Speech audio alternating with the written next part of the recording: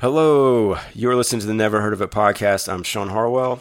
And I'm Craig Moorhead, and this is the podcast where we talk about the movies that have fallen through our cracks. It sure is. Craig, how are you doing? I'm doing all right. How are you doing, Sean? Terrible. Let's not talk about that. Okay, Let's good. move on to how you guys can find us on the web at neverheardpodcast.com. You can find us on Twitter at neverpodcast. And if you get a chance, maybe leave a kind word on iTunes. It helps people find our podcast because some people out there really need it. I hope you've been enjoying the mini episodes. We're going to continue to do those bi-weekly. They're kind of fun, and those are not on our website, but you can find them on iTunes and YouTube, and they'll probably end up on the website at some point. Yeah. If you subscribe, it'll just show up, and you don't have to think about it ever again. It's really the easiest thing in the world to do, Something to think about. So easy.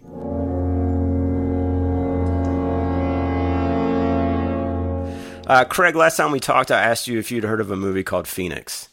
I said no, I had not. Yeah, and then I was like, have you heard of a city called Phoenix? And I said yes, I have. So that was good. That was a bit of a relief, yes. Phoenix is a 2014 German drama. It came out in the United States in 2015. It was directed by Christian Petzold. As always, when we're talking foreign films, forgive me on my pronunciations completely. No, I think you nailed that one. I kind of feel like that's how it is. Yeah. It was adapted from the 1961 novel, which is French, for The Return from the Ashes, by Hubert Montelier. And it stars Nina Haas and Ronald Zurfeld. It also stars an actress who I enjoyed quite a bit named Nina Kuntzendorf. Love it. Those are your actors. Our synopsis today comes from lovely Wikipedia. Phoenix is set within Germany in the aftermath of World War II, because why else would you make a movie about or in Germany if it's not about WW2? Anyway, where Nellie, a Jew who was able to survive an Auschwitz concentration camp, decides to go back to her husband Johnny in Berlin despite her reconstructed face after disfigurement due to a bullet wound. Thus, her husband is unable to recognize who she is. The film marks the sixth collaboration between Petzold and Haas, as well as being the second film both Haas and Zurfeld star opposite each other after Barbara in 2012, which was also directed by Petzold. That synopsis is pretty much to the point. I think so. This is a very small, contained film, and we are absolutely going to talk about the ending. It's an important ending, and when I heard about this movie, that's what stuck with me, was they were talking about how awesome the ending was, or how significant and memorable the ending was. Yeah. So if you're the type that doesn't want things spoiled for you, go watch the movie and then come back. It's only like an hour and a half, and it is on Netflix.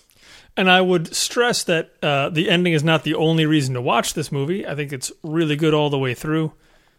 But the ending is pretty tight. Indeed. Also, just before we get too far with this, Nina Haas, some of you may recognize from Homeland. I believe she plays a character named Astrid. I've not yet made it to that series. I really need to, but you may know her from that. She was also in A Most Wanted Man. And Ronald Zurfeld was in a bunch of German movies. So unless you're really up to speed on your German cinema, I feel okay saying you may not recognize him, but I thought he was really cool. Craig. Sean. Any idea what you were getting into with this? I can't remember, but did I tell you it was a German film? I think you told me it was a German film. I think you told me it was from 2014. So I knew that much going in. I did read a little bit about it before going in. So I kind of understood what the premise was going to be. Cool. It sounded like one of those great small premises that, a good hour and a half movie can pretty much sustain itself without having to, give you a lot of car chases and that kind of stuff. And by God, it does. I mean, this is a pretty contained movie, but all the interest you need is there. Yeah, absolutely. I got to admit that the whole time I was watching this, and in fact, I think I told my wife who watched it with me, I thought this movie was nominated for Best Foreign Film last year at the Oscars. Yeah. And I was totally wrong. Up till like about 10 minutes prior to recording this podcast, I finally looked at it up and was like, there was even like part of me that thought maybe it won. And so, I was prepared to say, really like this was on my radar because of, I think I heard them talking about it on the Film Spotting podcast. And a lot of people probably have heard about this movie, but still, we should be watching these movies to get nominated for Best Foreign Film. This one wasn't even nominated. So I think by that token, it's probably a little less heard of than some of those movies. That said, really strong reviews on this movie. And I don't know if, Petzold's other films have sort of crossed the pond in a significant way. I don't recognize some of those titles, but he does seem to work with a lot of these different actors. And I think probably following Phoenix, there will be a lot of international spotlight on this guy, particularly here in America.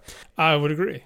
All right, let's talk a little bit about this movie and how it's set up. You sort of open some really cool shots that kind of reminded me of things in Bridge of Spies. I don't know if you saw that last Spielberg movie. But yeah, you're inside a car. You're coming to a checkpoint. The camera, if I remember correctly, was sort of just placed right in the middle of the back seat looking out forward.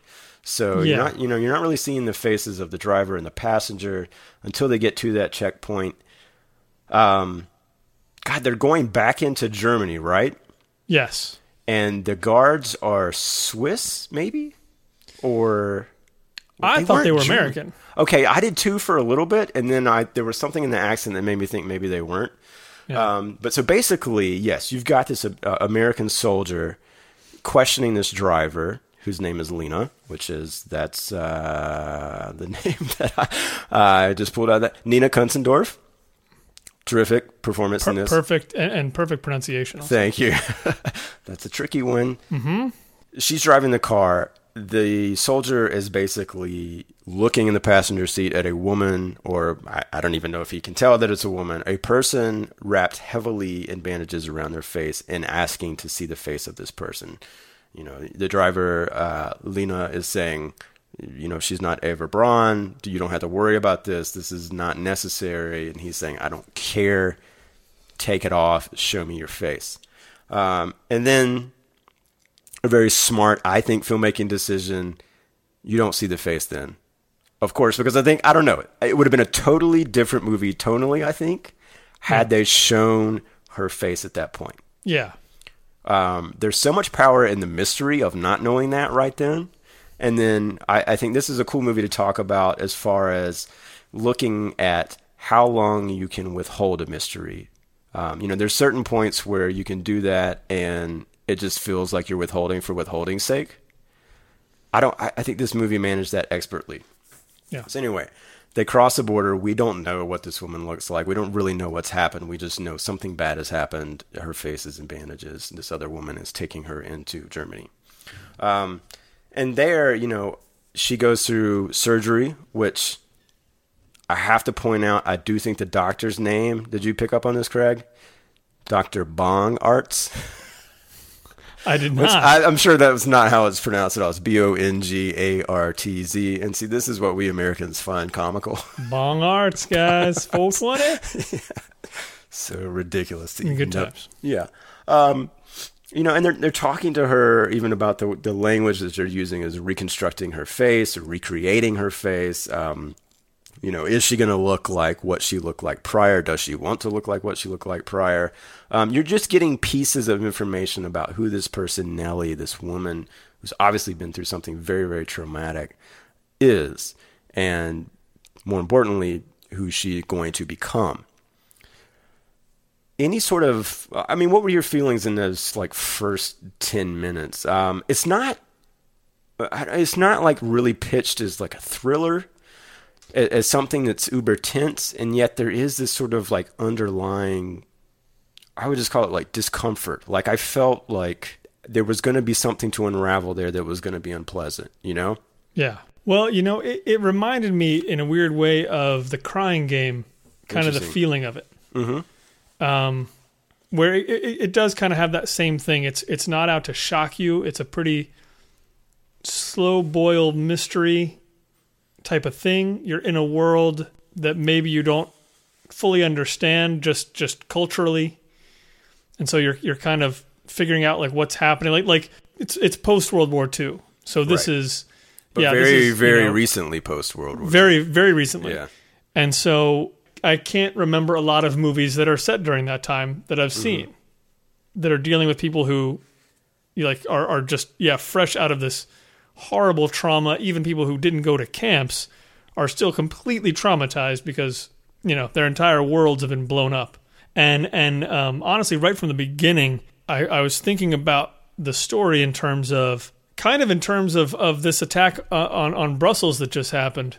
Oh, interesting. And kind of thinking about that, and thinking about things like 9/11 and obviously many, many other terrorist attacks that have happened, and thinking about, so if this woman were to kind of represent people who have gone through this sort of trauma, and the way it plays out in this movie, it's interesting because it's sort of like she's got her friend Lena, who is the one who's saying, okay, this horrible trauma happened. Now here's what we need to do now. We need to progress. We need to move on. We need to go forward. We need to go to another place and really set our lives up, that kind of thing.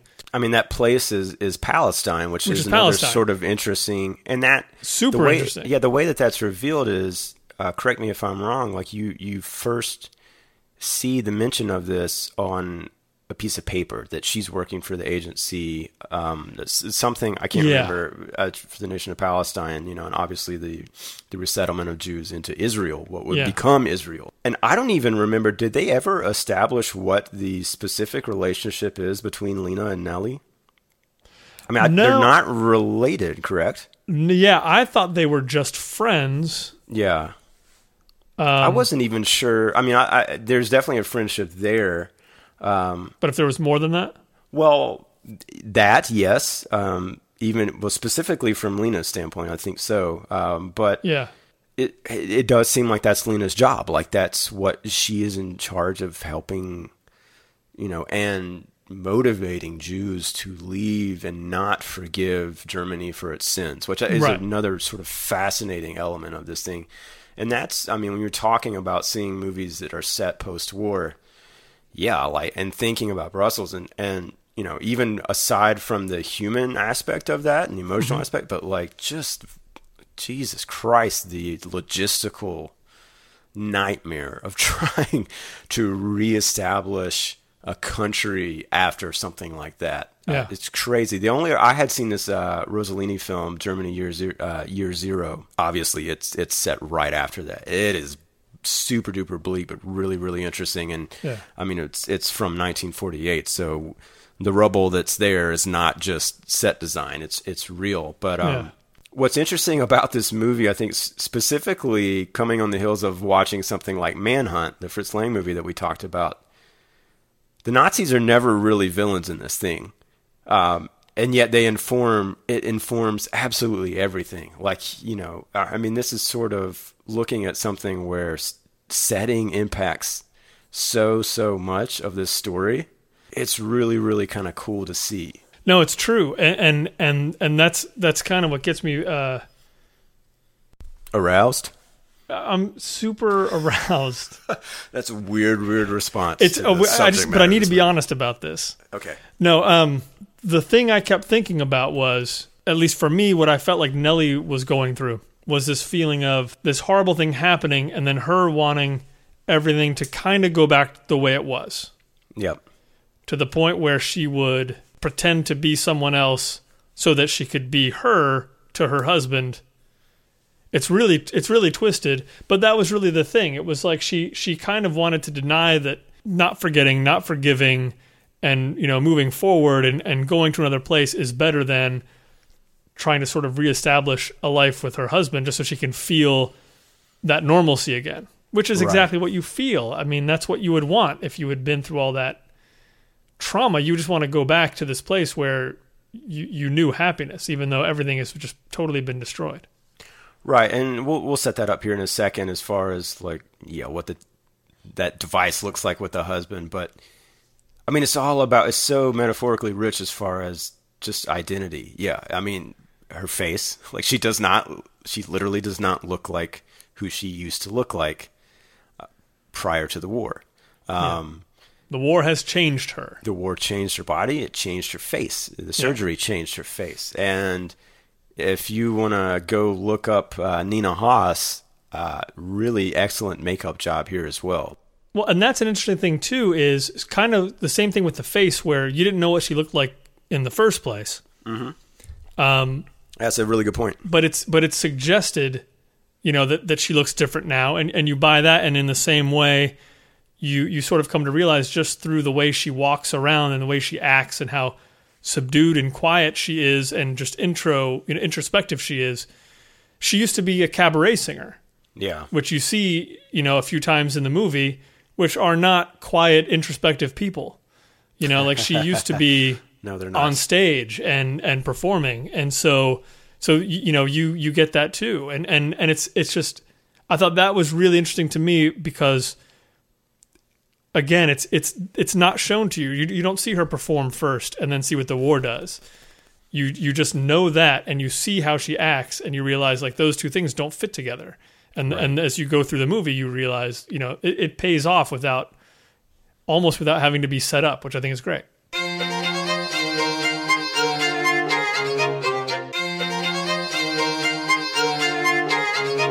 She comes home from the hospital into an apartment that Lena has set up for her. Just obviously this is temporary residency until they can move to Palestine, which is what she's pushing Nellie to do, excuse me. And Nellie, look, she was married. Of course, she wants to go find her husband. The only sort of information she's gotten from Lena is that, she says, Johnny doesn't interest me. Johnny's the name of the husband. Nellie gets back. She goes looking for him. She's a musician. Her husband was a musician. There's a pretty interesting scene with a blind sort of street violinist who's basically saying, there's no music in the, after the war, except for in the American sector. And if he's not in the cabaret, look on the street corner. So she goes to one of these cabarets, which is called the Phoenix, or just Phoenix, the name of the club. And that's where she sees Johnny. He's basically, what would you call him? Like a busboy of sorts. She calls his name. He looks over in her direction and just moves on as if he must have misheard something. Which I was thinking about that scene even after it happened. I was like, writing that would be, I would feel like, oh, that's kind of hokey. But the way they directed it, like it felt totally believable, right? Yeah. And then she goes back later, at the protest of Lena, and she talks to some of the cabaret singers asking if they know where Johnny is. They don't know the name Johnny. And then she sees this guy, her husband, who's going by the name Johannes, and they have a conversation, and he straight up does not recognize her. He talks to her as if she were just anybody off the street looking for work. And I think that these are the only moments that, for me, it did require just the slightest leap of faith. But I went with it. But it does, like you're meant to ask that question, like, okay, would he really not recognize her? And I'll admit, like I asked it several times in the movie, but I don't think it's at the fault of the filmmakers. I think they kind of want you to ultimately ask that question a little bit, right? Yeah. But she strikes up a conversation with him. They're outside. He's under the pretense that she's looking for work until he says, look, if you want work, come with me right now. I have something we can do. We can make a lot of money. And then he takes her back to his apartment and is basically saying, look, my wife died in the war. She has an inheritance of $40,000. I need you to pretend to be my dead wife. We'll show up. We'll get the money. I'll give you 20 grand. You walk away. I'll take 20 grand. I'll walk away. We'll never talk to each other again. But before you can do that, you got to be able to write like her. You got to be able to talk like her. You got to dress like her. You got to, wear your makeup like her.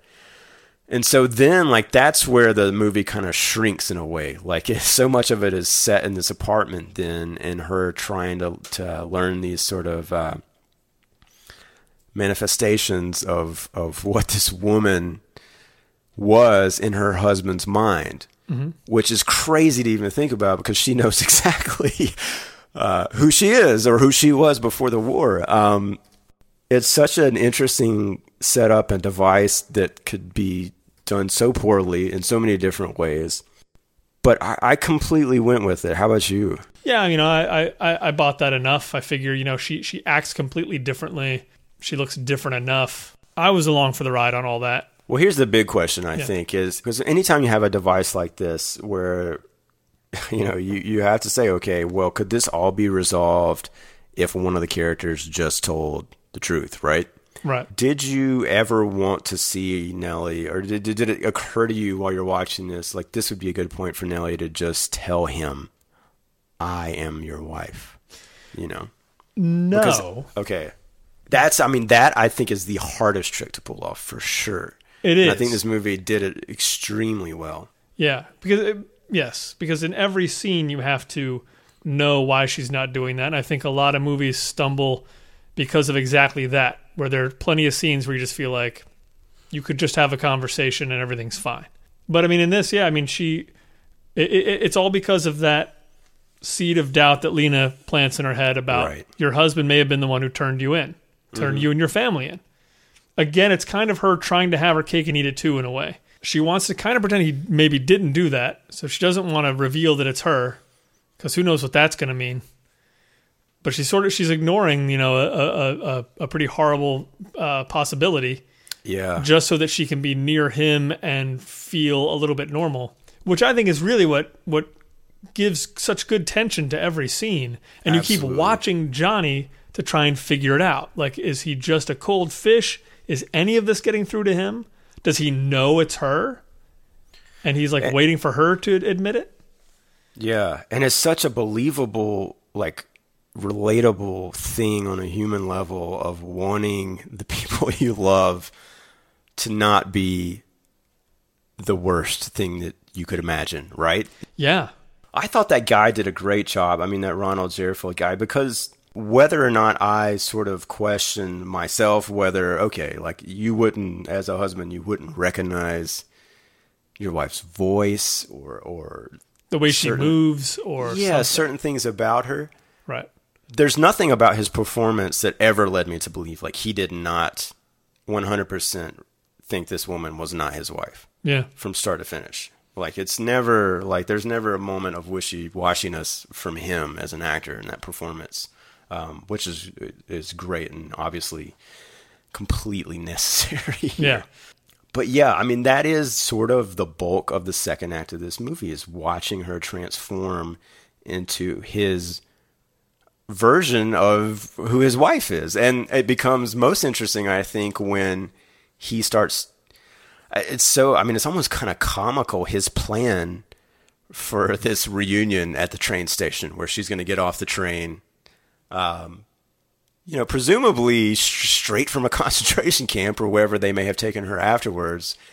And she's going to show up in this really nice dress, and she's going to be wearing lipstick, and she's going to have her hair done, and she's going to carry herself gracefully, because that's Nellie. That's the Nellie that everybody knows, and that's the Nellie that is going to sell the fact that they should get this inheritance. And yet here she is saying, Johnny, your wife just got out of a concentration camp. They don't look like that. They're not going to be wearing lipstick. She's not going to look like she's eaten. And that's a really interesting thing too, because it's sort of obviously... it says so much about the disconnect between, the information on the ground, I guess, it'd be the real sort of understanding of what actually went on in those camps versus this woman who obviously was there. And then it progresses further with him saying, okay, you would have had a number tattooed on your arm, and Nellie would have tried to scrape that off. So you need to go into the room and take care of that. It's going to hurt, but sorry, that's what you got to do. It's the last thing you got to do. And I don't know, I thought that shift was really fascinating. And that was sort of, her performance was so good. You could see the real sort of struggle that she had with that, with sort of wanting to again, like what you're talking about, believe that her husband is a good person and not the person that turned her in. Yeah. But also seeing real evidence that he has no clue, or even if he does, he has no sympathy for what she actually went through. You know? It's like, and there's the thing where, you know, she's coming to that point where she's going to have to make a decision. Is she going to try and live in the past or move on with things?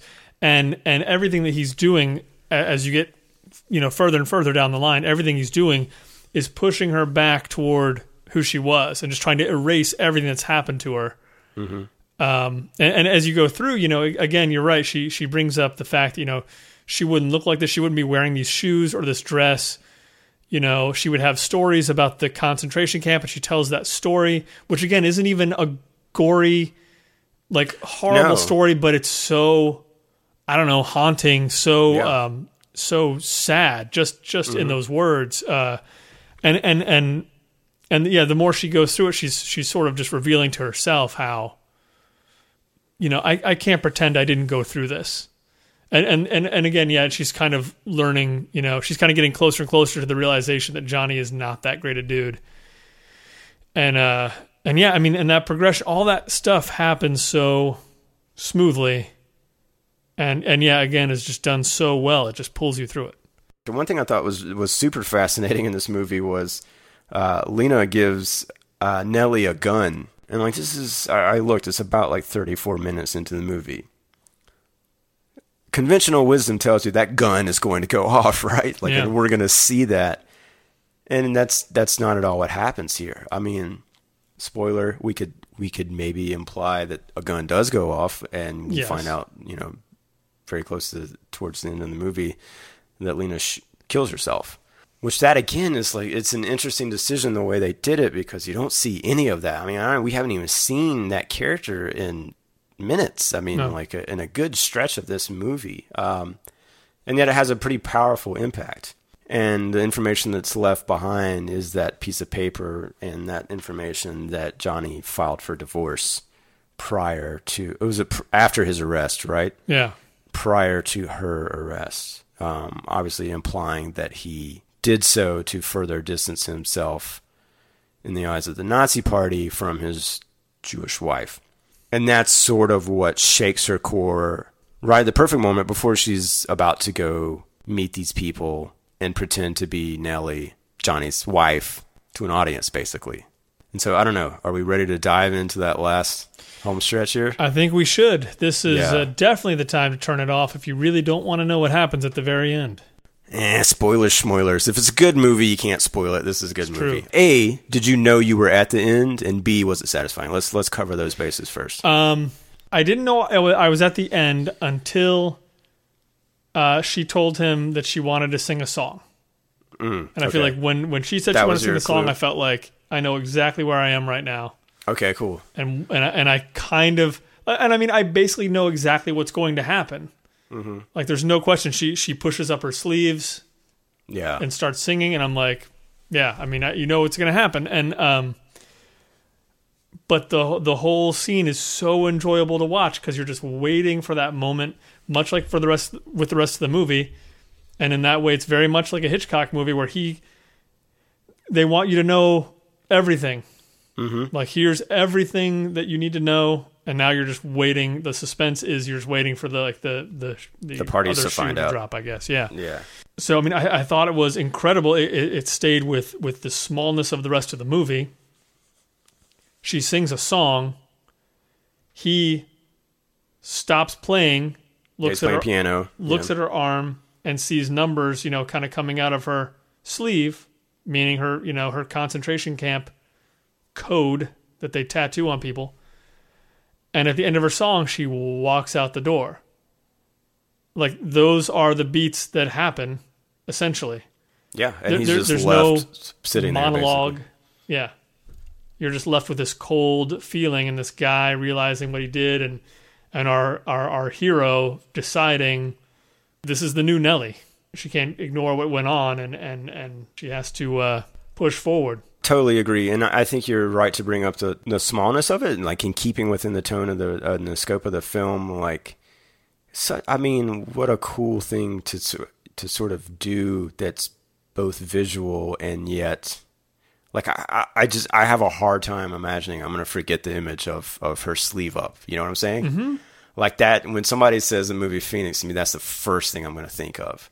And what a powerful thing to do with such a simple, like that doesn't require any effects. Like there's no CGI set extension going on here. Like it's literally just one shot of a woman's sleeve halfway up. And what a great device to build to if you can do it. I mean, that's what, I think it was at that moment where I'm like, holy cow, this movie got nominated for Best Foreign Film. It feels like it could have been made for like $2 million. Yeah. Like what a great feat that they pulled off here.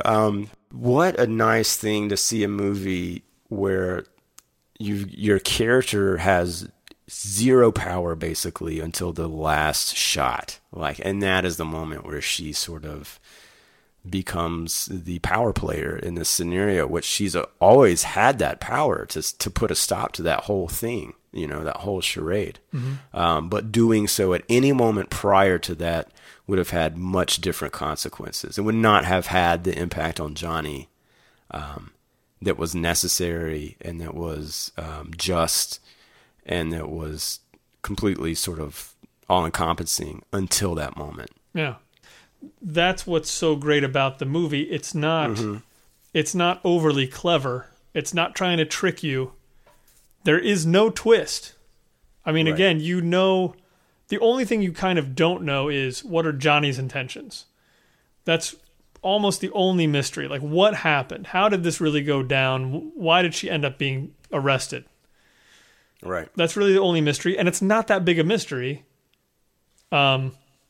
And that's what I think is so great about it. I mean, this movie is such a good example of, yes, you don't need huge plot twists. You don't need to have a thing that happens that redefines the entire story in the middle of the movie.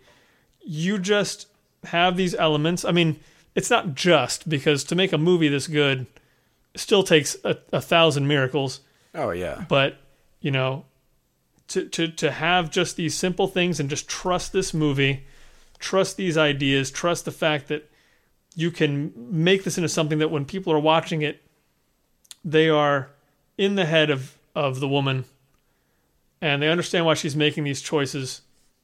I mean, it's fantastic. I would kill to come up with a premise that tight where, I could spend most of the movie in a room with two people and it never be boring. Yeah. Apparently this movie, or this novel that this is sourced upon, and apparently there's some very significant changes, was made into a movie in 1965 called Return from the Ashes. It was a British drama directed by J. Lee Thompson. So, I don't know, maybe we'll try to get my hands on that and see how different that is.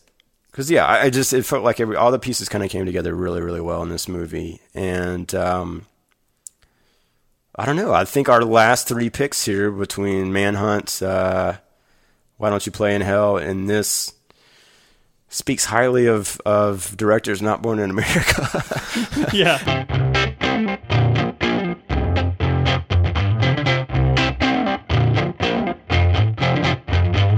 Craig. Yeah. Obviously, we can't talk about foreign films without talking English language remake. Do you think this movie would translate? And if so, let's talk about what other settings you could use other than that WW2 Germany, because it feels like if you were going to do that again, why bother? You've got German actors doing it perfectly here. Well, I certainly wouldn't want to make.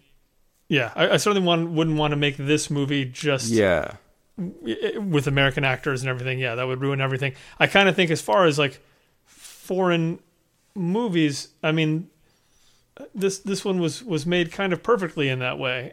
Even it outdoes Manhunt in terms of people who are native Germans. They speak German, and we have to read some subtitles, and everything's fine. And nice to see a female-centered, extremely powerful performance here after the criticism that we lodged. Absolutely. I mean, that poor actress in Manhunt. I think that definitely there could definitely be a remake. It would be sort of the same thing that they did with this one, which is you're gonna change the setting, you're gonna change the events. It's not going to be something as I don't know, cataclysmic as the end of World War II. So that's going to be the thing. Like it's probably going to feel like a smaller movie, but really, when you get right down to it, the movie is about, you know, this woman has gone through this traumatic experience. Her husband might be responsible for it, and all she wants to do is be with that guy.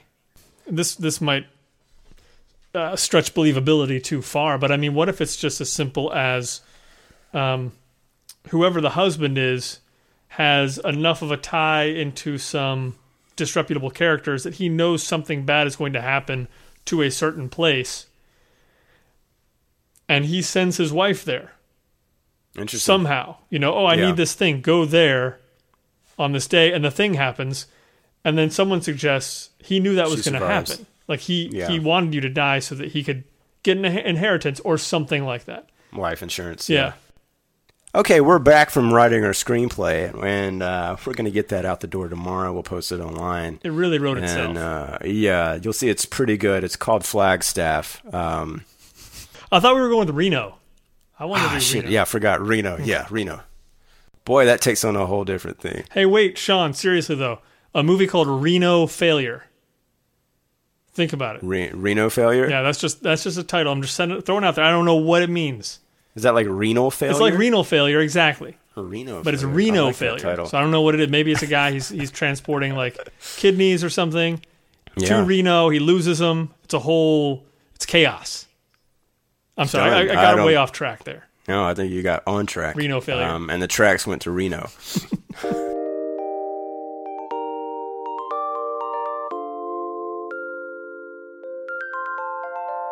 All right, should we talk about next time? Let's talk about next time, Sean. So what I'm thinking, Sean, instead of suggesting a movie this time, maybe we go with a listener-suggested one. I think that's a good idea. And I think you actually answered this one on Twitter, and so I'll bring it up now. Okay. A friend of the podcast and listener, I believe it's pronounced Hiath Michelle? Nailed it. Okay. And he said, had we ever seen the movie Emerald Forest? The Emerald Forest. Now, this is a John Boorman movie, and I've never seen it.